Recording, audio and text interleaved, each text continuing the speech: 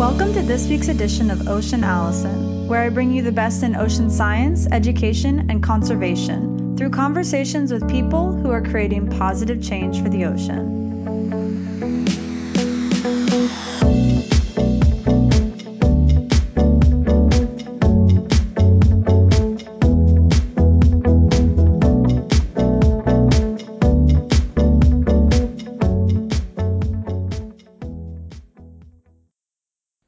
This week's ocean advocate is Charlie Knight. Charlie is a San Diego ocean lifeguard, a PADI scuba diver trainer, and an all-around waterman. Hi, Charlie. Welcome to the show. Hi, thank you. It's good to be here, Allison. Yeah, I'm excited to talk to you about your career as an ocean lifeguard and a scuba diver instructor. To give our listeners a little bit of background, Charlie and I know each other actually in a lot of kind of weird ways, coincidental ways. Our parents actually went to middle school and high school together. Charlie is best friends with my fiance, and so Charlie, like I said, is an ocean lifeguard. So Charlie, I'd like to ask you, what does it mean to you to be an ocean lifeguard here in San Diego, and what made you become an ocean lifeguard? Well, I was born and raised around the water, surfing, swimming, and just being around the beach all the time. So it was an easy transition for me to, become a lifeguard pretty much straight out of high school, where I was on the swim team, I was on the water polo team, I was also on the surf team. So it was just a really easy fit for me to try out for the lifeguards. And I always wanted to make a difference, and I always wanted to save lives or help people one way or another. So that's why I decided to be a lifeguard. And I think having that well-rounded waterman experience really helped me to choose this as a career. So that's what I did. Awesome. And so what does being an ocean lifeguard mean to you? You had obviously achieved your goal of becoming an ocean lifeguard, and what does it mean to you? Well, the biggest thing about being a lifeguard is really the instant gratification I get when I save a life. So taking somebody that's struggling in the water, that's about to submerge, and bringing them in and letting them go home to their family is the most important thing that I do on a daily basis. So it's instant gratification. It makes me feel good. I've done other jobs like being a paramedic, and I never really got that instant gratification, that good feeling, the same feeling that I get when I pull somebody out of the water. So it's all about saving lives and making a difference and making sure that everybody goes home to their family every single day. That's my ultimate goal as a lifeguard. That's awesome. I love that goal. So what is a typical day for you like, if there really is a typical day?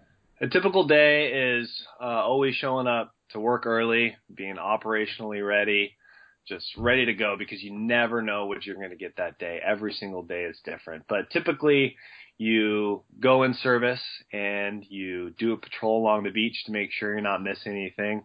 You set up the beach, you set up the cones to make sure we have safe, effective accesses for our vehicles. And then you do some tower watches. Typically, as a permanent lifeguard, you do 2 main tower watches where you watch a stretch of a beach for about a mile. And you make sure that essentially nobody drowns. You send, the appropriate resources to prevent drownings and to make warnings. We do a lot of different preventative acts during the day. We're a very proactive lifeguard service, so we don't wait for somebody to be almost drowning or somebody that's underwater. We see and we anticipate things, and we make warnings, many warnings throughout the day. So when I'm doing my tower watches, looking out for any signs of anything to basically go wrong. I try to predict things, people getting close to rip currents, people getting close to jetties, people walking down the beach that clearly don't have experience. So we're watching for these things, all these signs, all these clues, so we can go out there, we can prevent these drownings from happening, we can prevent rescues from happening. And then when I'm not in the tower, I'm in the truck going back and forth. Part of our job is also law enforcement related, so we enforce a lot of the beach laws and regulations. It's basically quality of life type issues. So, for example, smoking, drinking, dogs on the beach during prohibited hours. So part of our job is law enforcement. It's not our favorite thing, but it is something that we have to do to increase the quality of life on the beach so everybody that comes there can enjoy their day on the beach without all these interruptions. And then after we've patrolled and we've watched the water, just like any job, computer work can also be a priority sometimes, especially once you get to the permanent level. You're responsible for seasonals and doing some admin work on the computer, such as scheduling or EMS operations. So we do spend some of our day on the computer. After that, we basically take down the beach and we do some closing PAs and leave for the day. And so what are some of the most common things that you deal with? I know you mentioned a few. What are some of the most common ocean-related incidents that you deal with on a day-to-day here in San Diego? Oh, yeah, the biggest thing is rip currents. We're constantly moving people away from rip currents because rip currents are something that we can see, that we're trained to see. So we're constantly moving people away from rip currents, whether they're right out in the middle of the beach or whether next to a permanent structure like a pier or a jetty. We're just constantly looking for people that don't have the experience or don't have the ability to be in those type of areas. On top of that, when we have some large surf, just like I said, we can easily pick out the people that don't have the experience before they even get into the water. And so we'll patrol and talk to them and make warnings. But our primary focus is really keeping people away from those rip currents and keeping them basically within their swimming and surfing abilities. And for our listeners and for those that you interact with on the beach, what are the best ways to spot a rip current or to get out of a rip current? A rip current, generally speaking, you can see a rip current because it's like a river flowing out to sea, and typically the waves aren't breaking in that area because it's deeper. There's usually holes in that area, and that's why the waves aren't breaking. So on either side of the rip current, you have a sandbar. You're going to see the white water breaking. And right in the middle, you're going to see the rip current, where you're going to see water flowing out to sea. And that's because there's a hole in that area, and the water takes the path of least resistance to get back out into the ocean. So it looks like a calm area, but it's actually not because it's pulling so hard, and it will pull you away from the beach. And if that ever happens, all you need to do is stay calm, swim parallel to shore to get out of that rip current and then into the beach. The problem is people try to swim straight in, and that as that river's pulling you out, you get tired, you start to panic, and that's when people have problems. So you take a deep breath and you swim parallel to shore. And, of course, always wave for a lifeguard if you need any type of assistance. And what about marine life? What type of incidents do you usually deal with in regards to ocean animals and people that are enjoying the beach? The biggest marine life problems are not sharks, believe it or not. Everybody's the most afraid of sharks. But the two common marine life that we have problems with are jellyfish and stingrays. Typically, the stingrays come out into the shallow waters around the spring, and they stay all the way through the fall because the water temperatures are a little bit more stable during that time. And they stay in really shallow water, about 2 to 3 feet, and people step on these stingrays. And they have scorpion-like tails and barbs, and people get stung because they're simply stepping on the stingray, and the stingray is trying to defend themselves. So we get a lot of stingray stings as well as jellyfish. Jellyfish come out usually during the summer. We don't see a whole lot during the winter, and people kind of brush up against them, and they get stung. And it's nothing worse than a bad rash. And typically what we tell these patients to do when they get stung by a jellyfish is to actually go back into salt water. The salt water is the best thing for the jellyfish. And then hot water treatment is the best thing for stingrays. So those are the two types of marine life we see most commonly and we have problems with. That's really about it. Those are the two most common problems we see with marine life. And so you talked about kind of these seasons where stingrays are more prevalent or jellyfish are more prevalent. Can you talk a little bit about how just the weather and ocean conditions, whether it's affecting an animal or it's just affecting waves, can you talk a little bit about how that really affects your work as a lifeguard? Well, yeah, definitely. For example, this year, El Nino. It came through, it brought us a lot of warm water, and it also brought us a lot of surf. We didn't get a lot of rain, but we did get a lot of surf. So when the surf goes up, we have more problems. We have more inexperienced people going out on the water, trying to test their limits. And, 15-foot surf, 15 to 20-foot surf is quite a bit different than the 2 to 4-foot surf people are typically used to. But, with these El Nino conditions, we were extremely, extremely busy this winter, especially down at Sunset Cliffs, where it's very difficult to get out. You have 15-foot surf, and you have nothing but cliffs right in front of you. So that provides a lot of challenges for us as lifeguards when you have difficult exit points and you have large surf. El Nino definitely kept us busy this year with very consistently large surf. Ocean conditions definitely affect our day-to-day operations. We truly never know what we're going to get. Of course, the meteorologists and the Weather Channel try to predict what our days are going to be like, but you just don't know until you show up that day.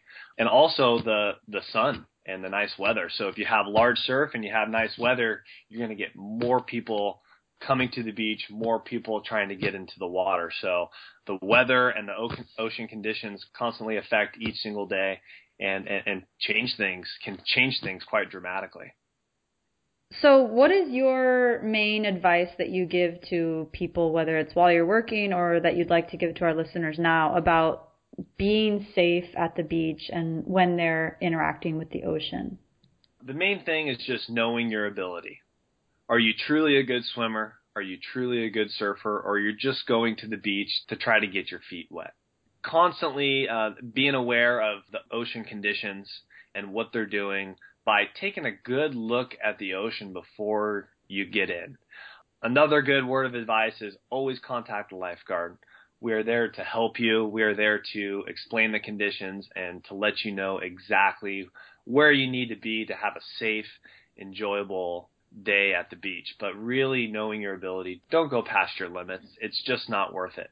We do our best to contact and warn people and to rescue people, but unfortunately, if we're far away or if there's just a long response time, we may not make it there on time. And so knowing your limits and knowing your abilities is number one. And then, of course, contacting a lifeguard to ensure that you're swimming or doing your water activity in a safe location. And so you are also actually a member of the dive rescue team of the San Diego Lifeguards. Can you talk a little bit about being on the dive rescue team and what that means? Yeah, being on the dive rescue team, although it says rescue team, unfortunately, a lot of what we do is simply recovery. So sometimes divers have problems. They go down underwater and unfortunately they pass away. And so our responsibility is to bring closure to the families by finding them, by finding their bodies and bringing them back for the families. Of course, we do have some rescue type situations where if we get there in time after a drowning, usually within what we call a golden hour, we can actually locate somebody on the bottom, bring them to the surface into paramedics where they could be provided advanced cardiac life support and bring them back. Unfortunately, that doesn't happen all that often, but our primary focus is finding these people, finding these bodies so we can bring closure to the family.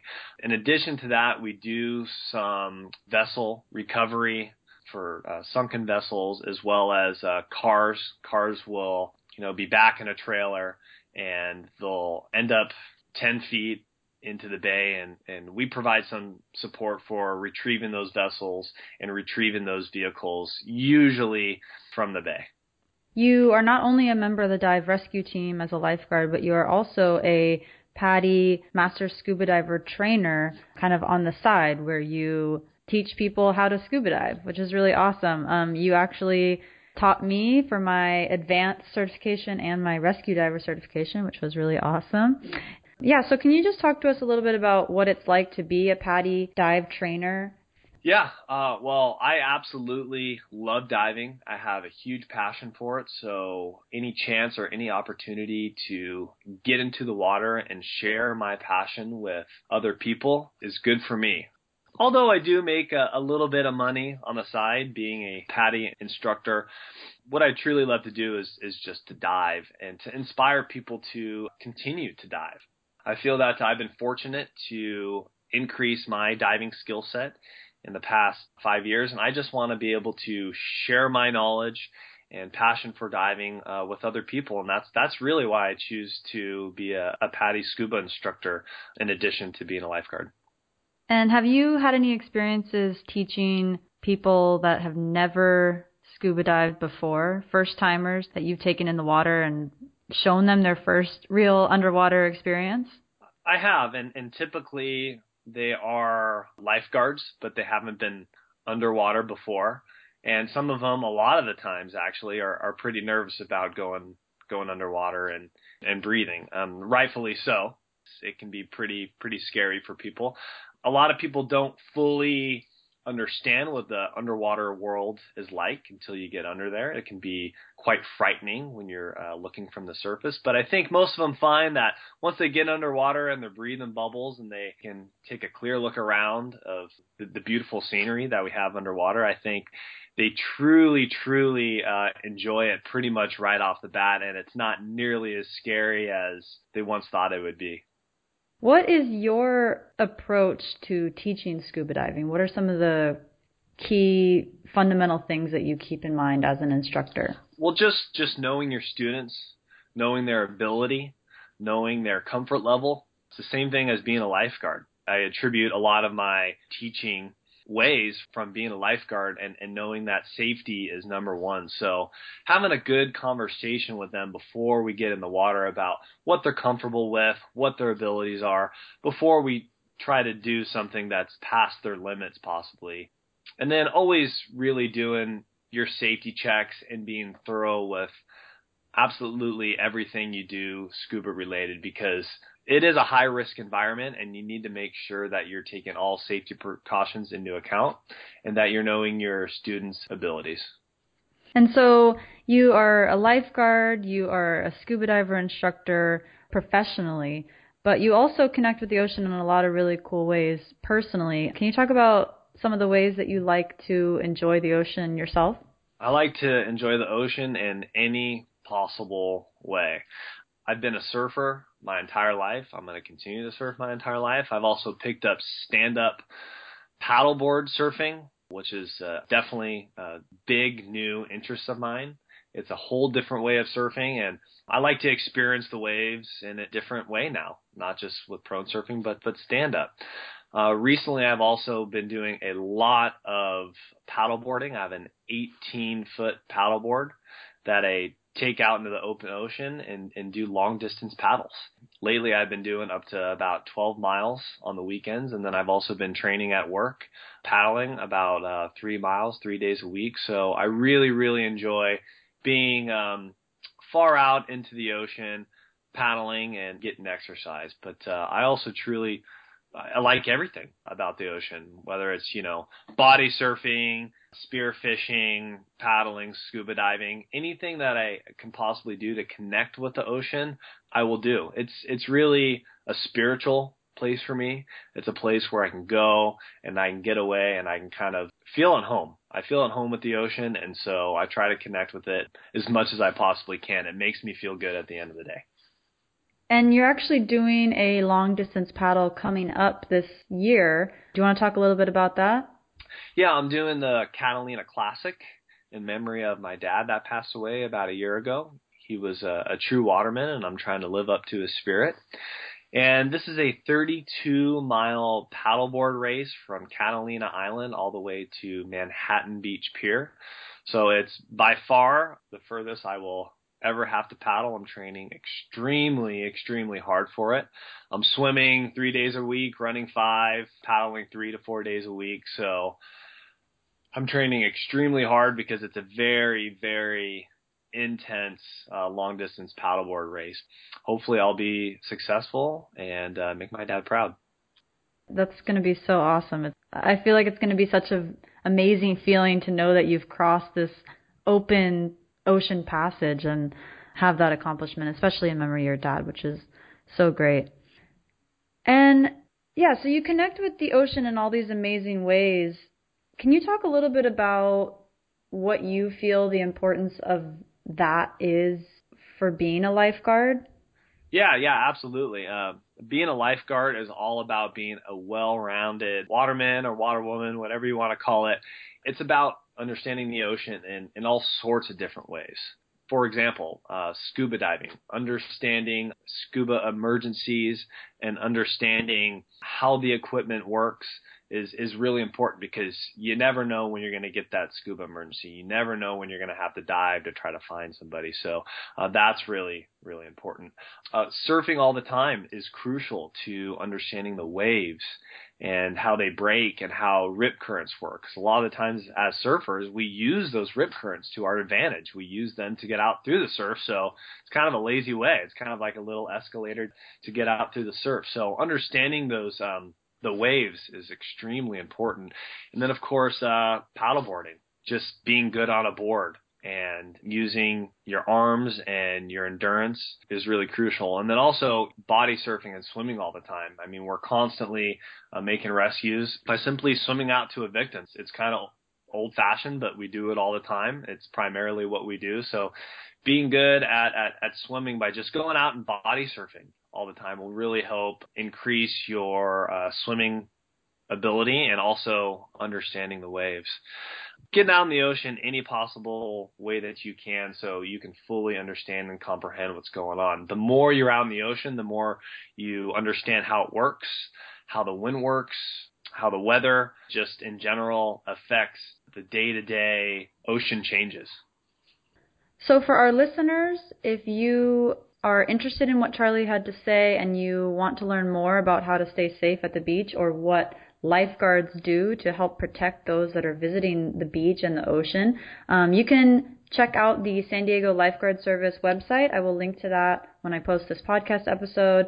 And also, I highly recommend that you go and talk to your local lifeguards wherever you are in the world, whether you're here in San Diego or at any other beach. Like Charlie said, the lifeguards are there to help protect us and help make sure that our ocean interactions are safe. So going up to them and asking any questions that you have, whether it's about marine life that you could encounter or the waves, rip currents, things like that, so that you can stay safe. So Charlie, I want to thank you so much for being on the podcast. I really enjoyed talking to you, and thank you for sharing all of your ocean knowledge with us. Thank you, Allison. It was good to be here.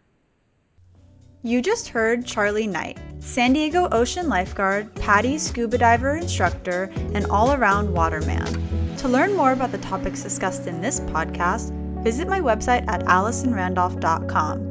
And tune into next week's episode to hear another conversation between me and someone creating positive change for the ocean.